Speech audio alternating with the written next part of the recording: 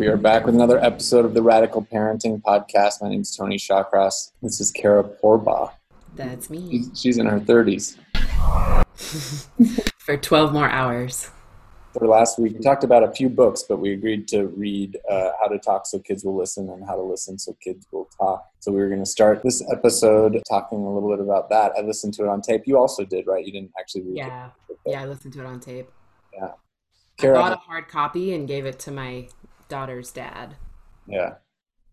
Kara has been kind of avidly and voraciously reading parenting books, and I've been doing the same lately, and have kind of similar interests in the same kinds of books, which seem to me to have this theme, or at least I kind of keep honing in on this theme of like honoring the child and not kind of like enforcing your own perspective or morals or anything onto your child, but honoring their ability to discover and create for themselves. And this book definitely fit that theme.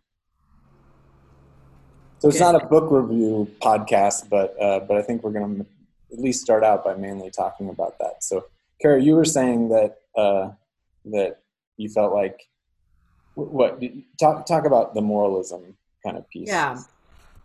Well, I've been thinking about how the books that I've been reading tie in with radical parenting. And I think, from knowing Brad and from, all the workshops and radical honesty work that I've done, one of the underlying things is about moralism and how, that's traditionally the way that we bring up our kids is like teach them right from wrong and make sure we keep them on the straight and narrow and make sure they don't fuck up. And that's what a good parent does. That's what a good parent does, is like to make sure that we like keep our kid, in this little path here so that they can be happy and succeed. And I think Brad's basic premise in radical honesty and radical parenting is that is not the path to happiness, and we want to be happy and we want our kids to be happy. And that he thinks the way to do that is letting go of our attachment to beliefs about how things should be and orienting ourselves towards noticing and paying attention in the moment and being with people and being with our experience and being with people in their experience. So, yeah, I'm interested in how a book like How to Talk So Kids Will Listen gives tools. I think that's what I loved about that book so much, is it is just like rich with really practical tools of like, here are sentences that you can say to, communicate with your kid in a way that I'm going to express my feelings. They're going to express their feelings. We'll work it out somehow, but without a whole bunch of moralistic right or wrong. This is like the right way to behave. This is the wrong way to behave. Yeah. For me, the reason I care about that is, and I want to know why you care about it. So maybe I'll just ask you that first. Like, why do you think it's important to not moralize with our kids and to not teach them? I mean, one of the core jobs that many people think is a parent's job is to teach a kid right from wrong. Why do you gravitate towards parenting books and philosophies that don't do that, or that actually kind of preclude that? Yeah. I don't know. You go first. I'll tell you why I'd like. I think that first, I just believe in like the goodness of humans. And I think that like a lot of people throughout history have kind of like, like books like Lord of the Flies or Leviathan or something like that. They're kind of based on this idea that without the structure of institutions like religion and government and whatnot, that we're going to just degrade into like cannibals and murderers and rapists and stuff. I definitely believe in just like the inherent goodness of people. I believe that it's our nature to cooperate and to seek kind of love and connection and mutual support. If it was our nature to self-destruct, that would get evolved out of us, like when the cavemen were here, there weren't those like structures and governments and religions and whatever to keep everybody in line. I think we did evolve to want to connect with other humans, and there's a lot of tribalism potentially in there. We're probably, I don't want to get too deep into like evolutionary psychology, but Mm. regardless, I just like to trust the good in people. And I also find that when you do count on or kind of like give people the benefit of the doubt, it brings out the best in them. And when you expect the worst, it brings out the worst in them. I also think there's just a lot of like egotism in thinking that your moral code is the right one. And yeah, so my personal belief is that when a person has what's called theory of mind, or the ability to look at the world from perspectives other than their own, and when they actually consider other people's feelings and, you know, learn like we all do to be aware of other people's feelings, you inherently, you know, you want them to be happy, you want them to experience joy, you want to minimize suffering in the world. And I think any moral code that a child builds for themselves is going to be so much stronger than anyone that's instilled on them. And even more importantly, I think confidence, I think self-doubt and, you know, self-hatred is the root of so much of the evil in the world. And when you teach a kid to love themselves and to trust themselves and to have self-confidence and self-love, it just breeds goodness. And I find that more important than really anything we can do as a parent, is helping a child like know themselves, love themselves, accept themselves as they are. And I just trust that so much goodness comes from that. And that's been my experience in life, is that, you know, shame and self-doubt and self-hatred breed negativity and pain in the world, and acceptance and self-love breeds joy. Amen. Yeah, I love everything that you said about that. It's like, number one, if we believe that our kids are already good, they already have all this goodness inside them, and it may not be always readily apparent, Yeah. you know.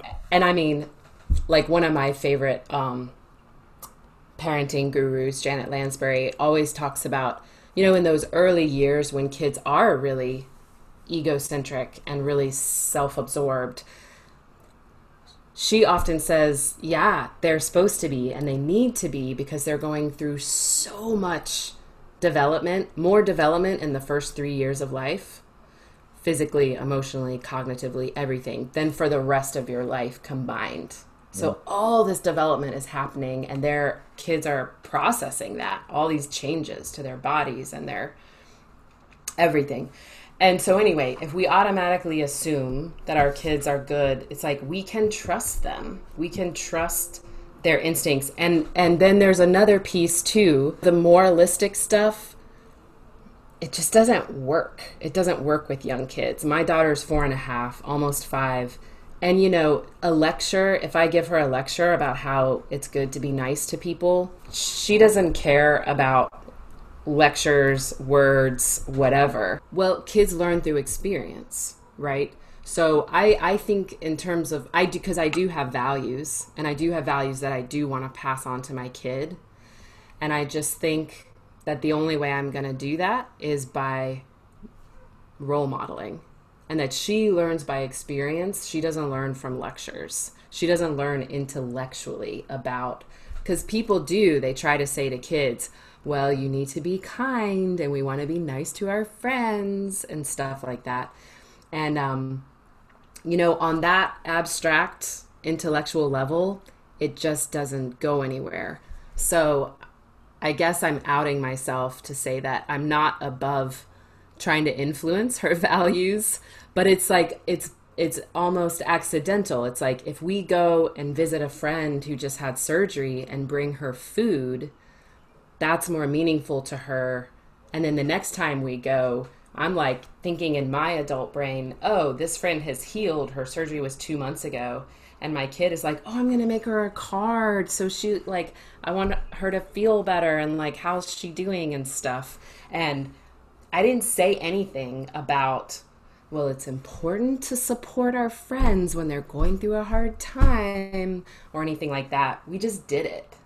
So I guess that's my stance, is like action and experience is so much more powerful than ideas. And also, I wasn't thinking that way either, right? Like when I went to go take food to my friend and hang out with her kids for a little while so she could heal from her surgery, I wasn't thinking like, oh, this is the right thing to do and it's important that I go and do this. I was just like, oh, she like got these stitches in her belly and she can't really get out of bed, and I bet it would be really nice if her kids could go somewhere else for a while. And I think that's how we all operate, like what you're saying, when we're operating from our own internal code.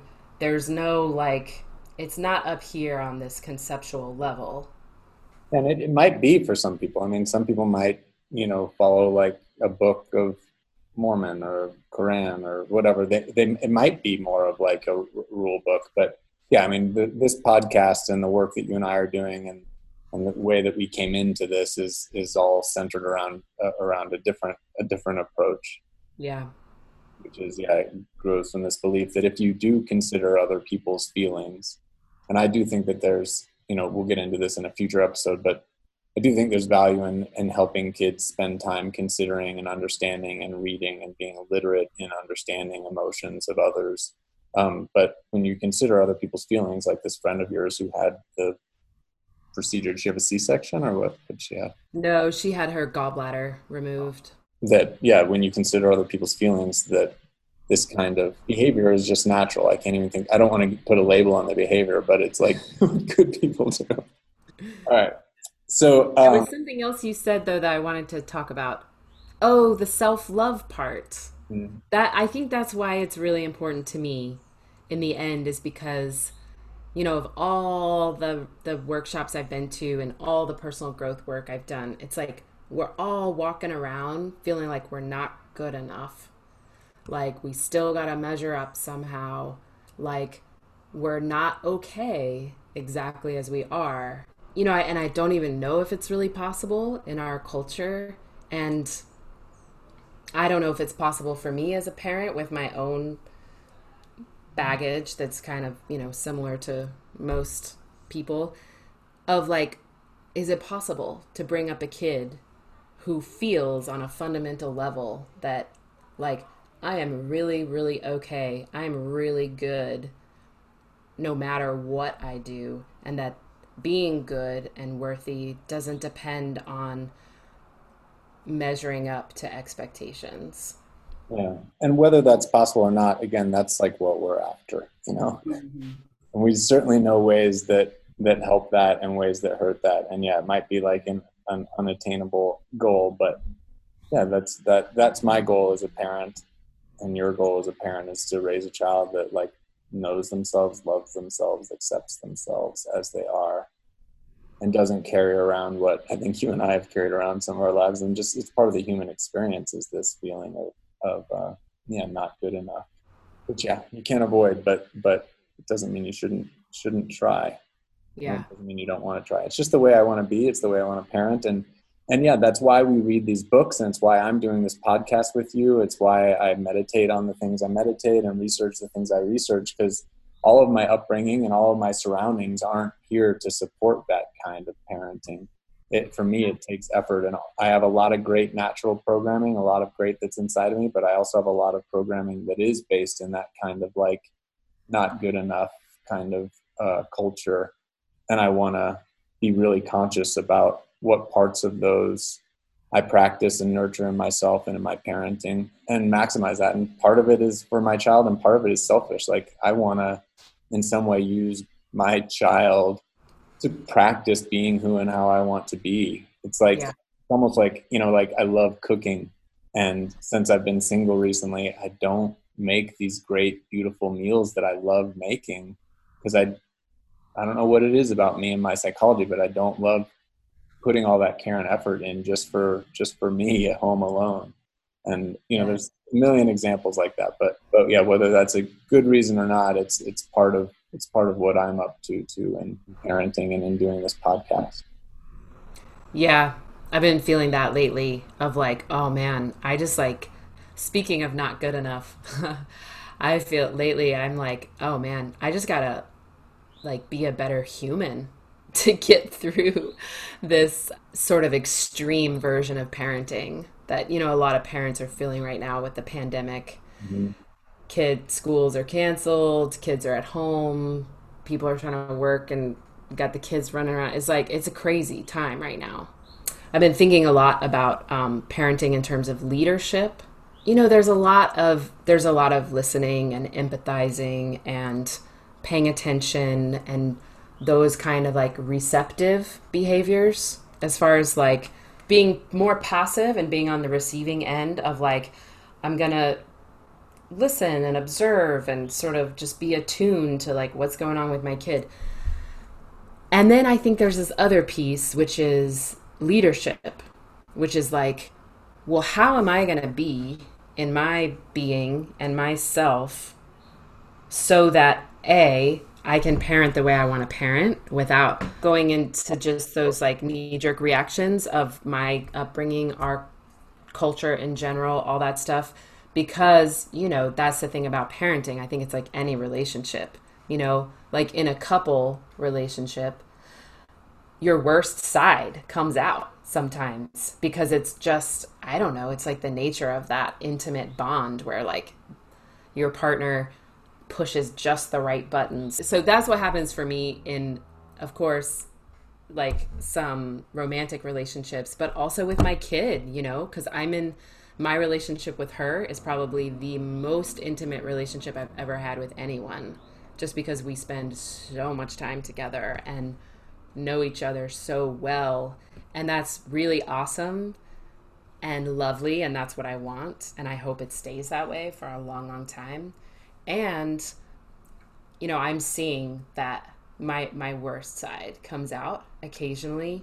And I'm like, oh man, I gotta like get out of this place of desperation so that I can be the parent I want to be and I can be the human I want to be. Some of the things Kara was just talking about and before to reference, if you aren't familiar with Radical Honesty, references Brad Blanton, his book Radical Honesty, his book Radical Parenting.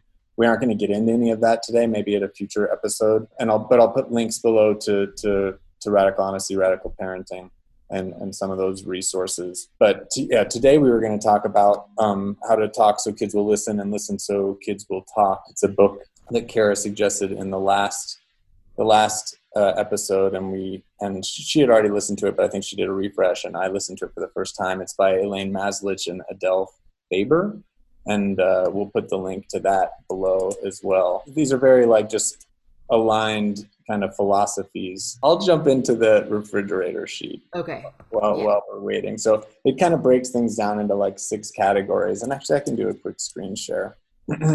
So first is helping children deal with their feelings. So this is just like listening with full attention, acknowledging their feelings, accepting and understanding their own feelings. This is a long list, but engaging cooperation, alternatives to punishment, encouraging autonomy, praise, and free children from playing roles. Yeah, so I think, and they spend a lot of time in the book on the first one, helping children deal with their feelings, which I think is so crucial and goes so counter to most of our conditioning, right? So like when a kid is upset, to actually be with them without trying to change anything or take away that feeling or make it go away, which is very much, what we do as Radical Honesty trainers, is being with the feelings, welcoming the feelings, especially the uncomfortable ones. And kids are naturally good at this. They, like, I think my daughter is freaking brilliant at, she hasn't learned to like repress her feelings. So whatever she's feeling is just out there. And she doesn't have a sense of like, oh, I shouldn't be feeling this way or whatever. I don't think she would put it in these words, but I put it in the words of like being willing to feel whatever's there. You know what I mean? So if she's mad, she is flipping mad and she's going to say so, And so it sounds so simple and it's really hard to do, when your kid is suffering and is upset. Even if I know there's something I could do, I'm going to wait until later. And I'm just going to spend a second to be like, yeah, I see how mad you are. And I usually put in a description, which I think is, they talk about helping kids with their feelings. I don't think kids need that much help, like feeling their feelings, but I think just giving a simple description with no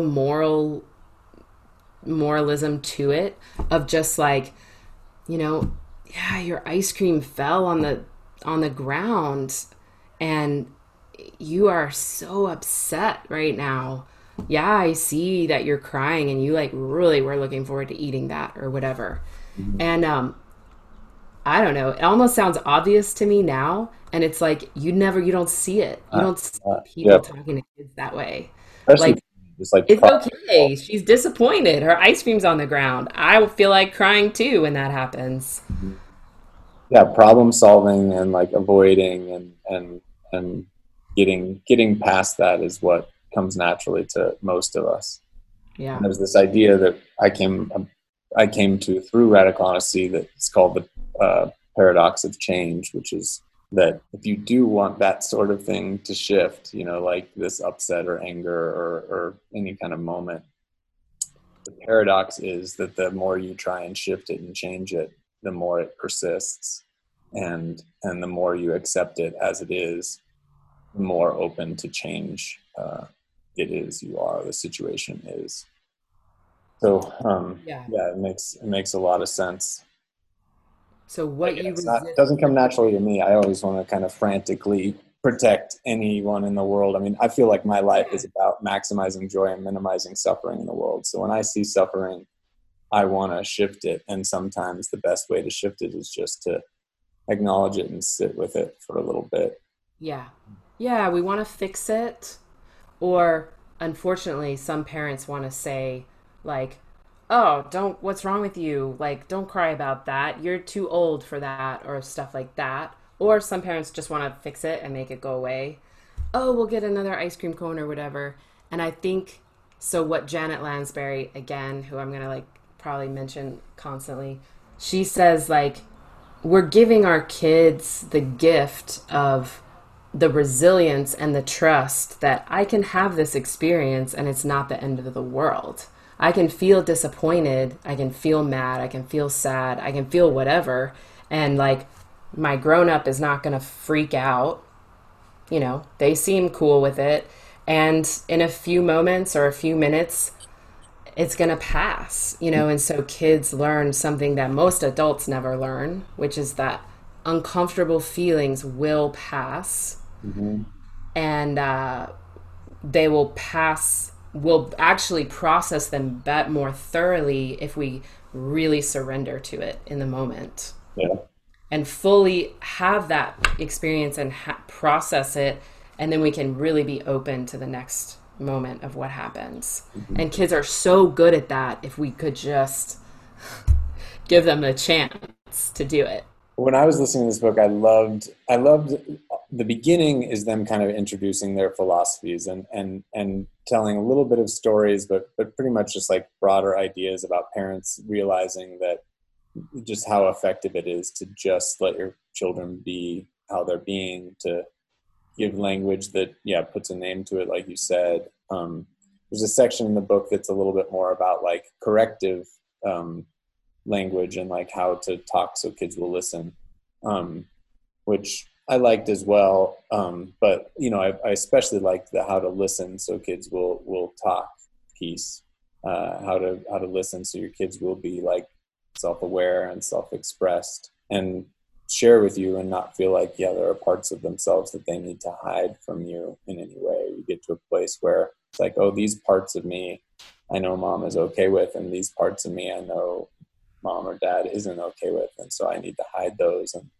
And then that becomes kind of this top dog bottom dog kind of thing where they themselves don't accept those parts of themselves.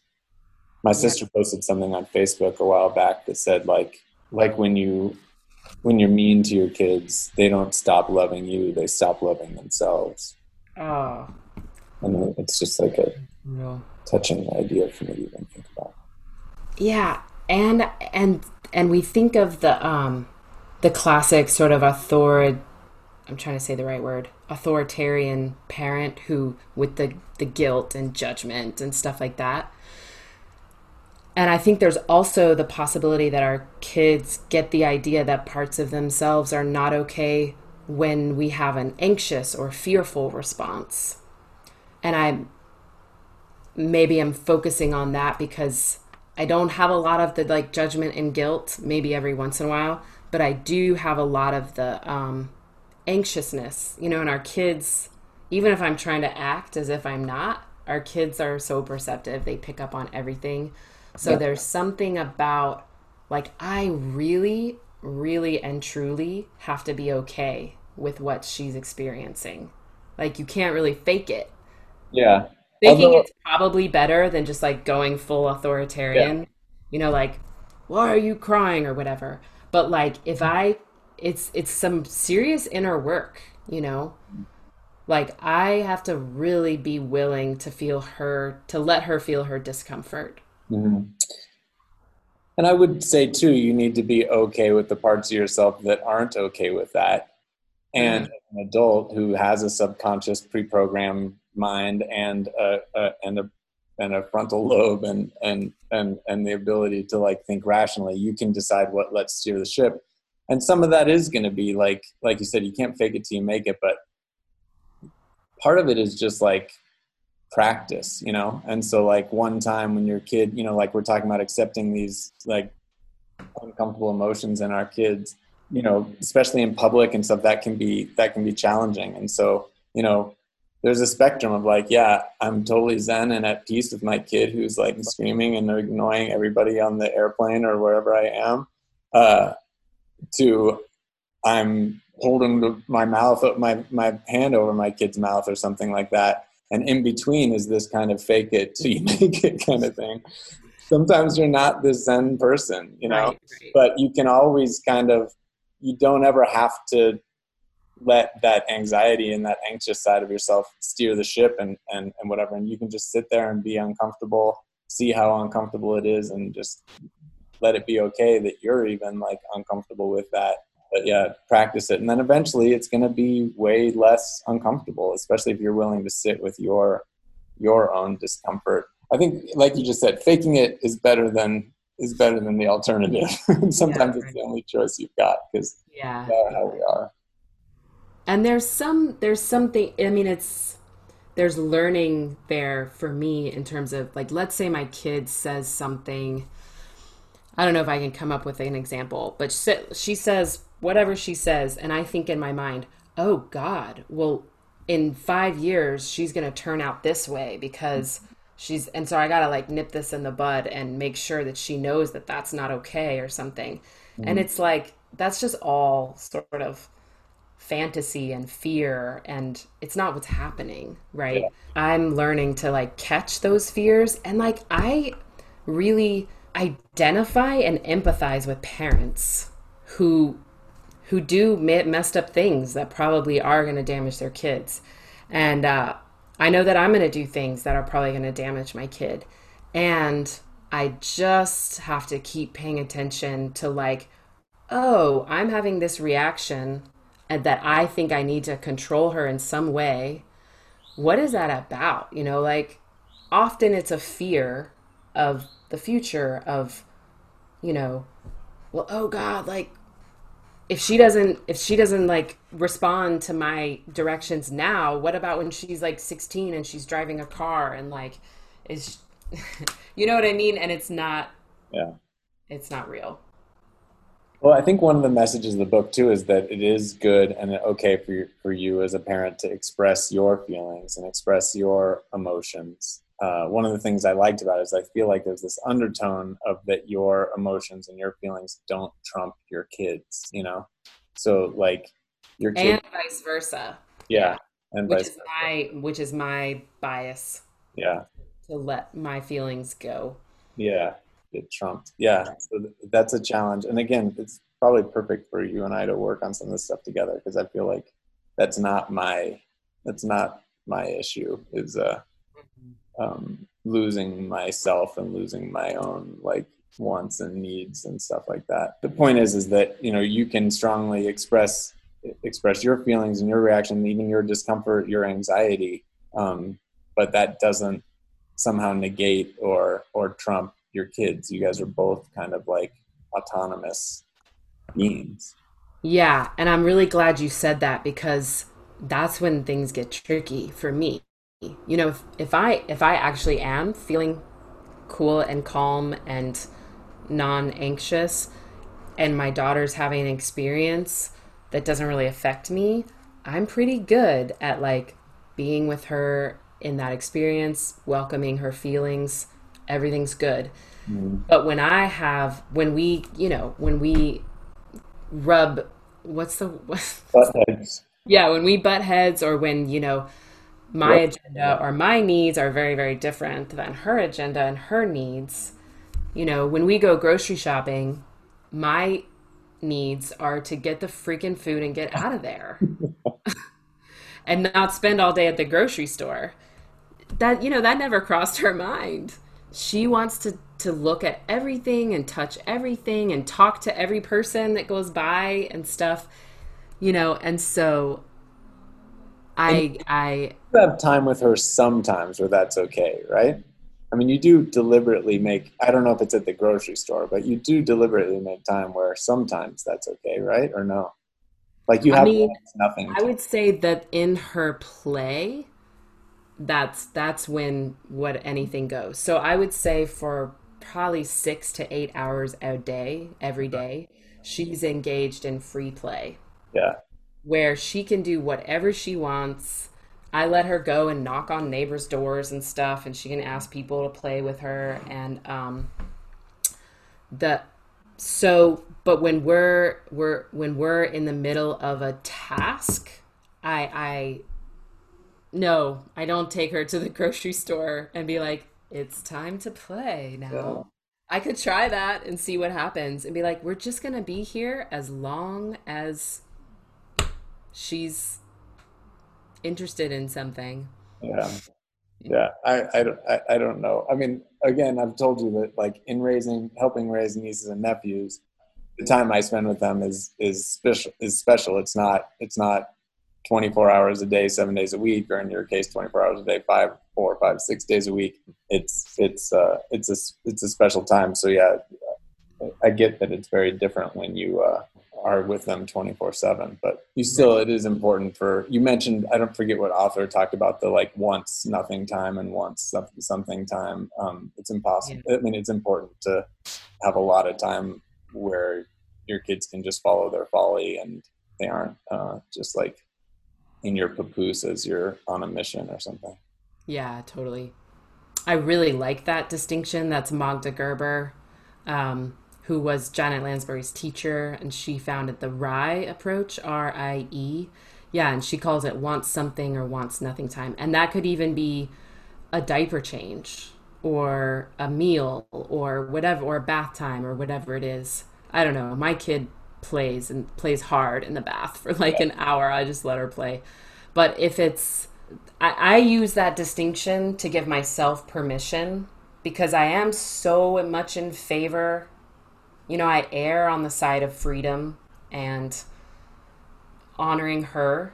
And then there are moments where I'm not doing her any service if I push myself to the edge where then I'm going to be cranky and resentful and possibly get mad and I don't really yell, but I do get kind of crabby. I'm not doing her any service by getting in that place. So I'm actually working real hard on, maintaining my boundaries of like, no, it's not okay for you to flood the bathroom when you're in the bath. And no, we're not going to spend 3 hours at the grocery store. And because I will feel like a slave and I will be very crabby.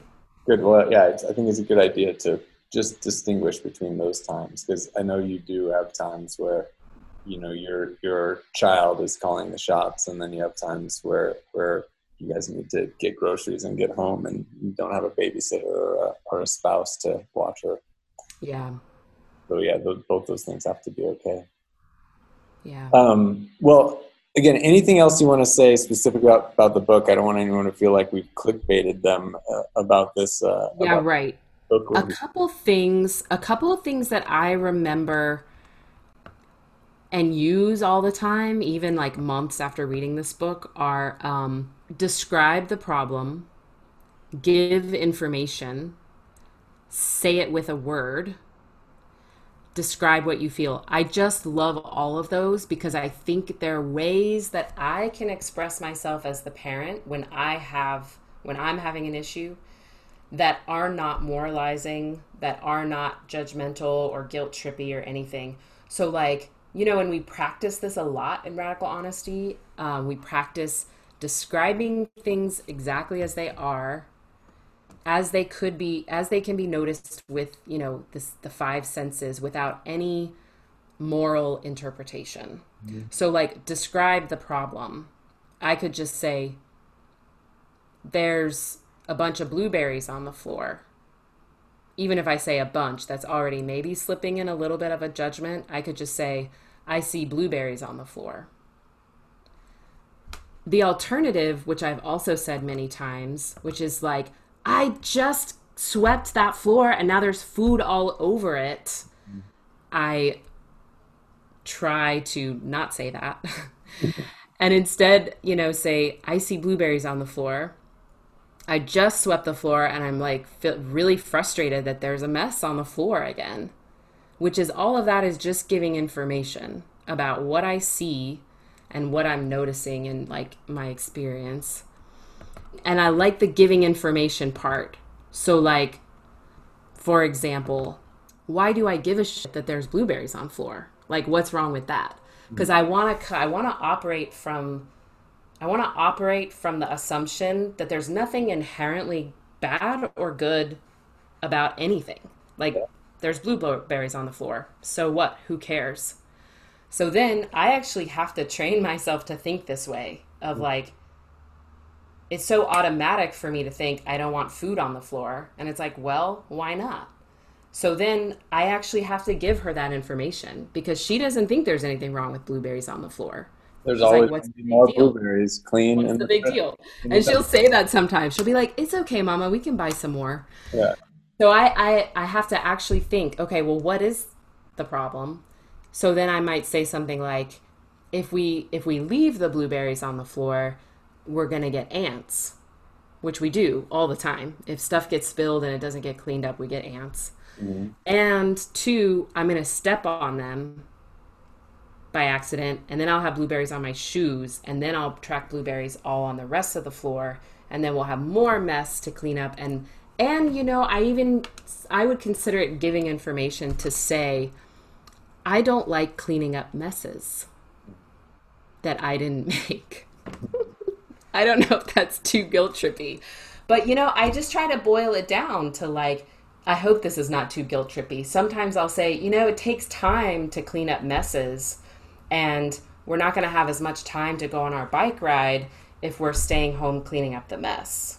None of this would I even say if it was an accident, but if she's throwing blueberries on the floor, then we may get into this discussion. Anyway, I don't know. What do you think about all that? No, I like it, and it's just such a shortcut to just be like put the blueberries away, or like we don't throw blueberries on the floor or whatever. Yeah. It's not about a rule book or a checklist. That's just so much more. It's such a shortcut, and I can understand why a lot of parents don't feel like they have time for that. Yeah.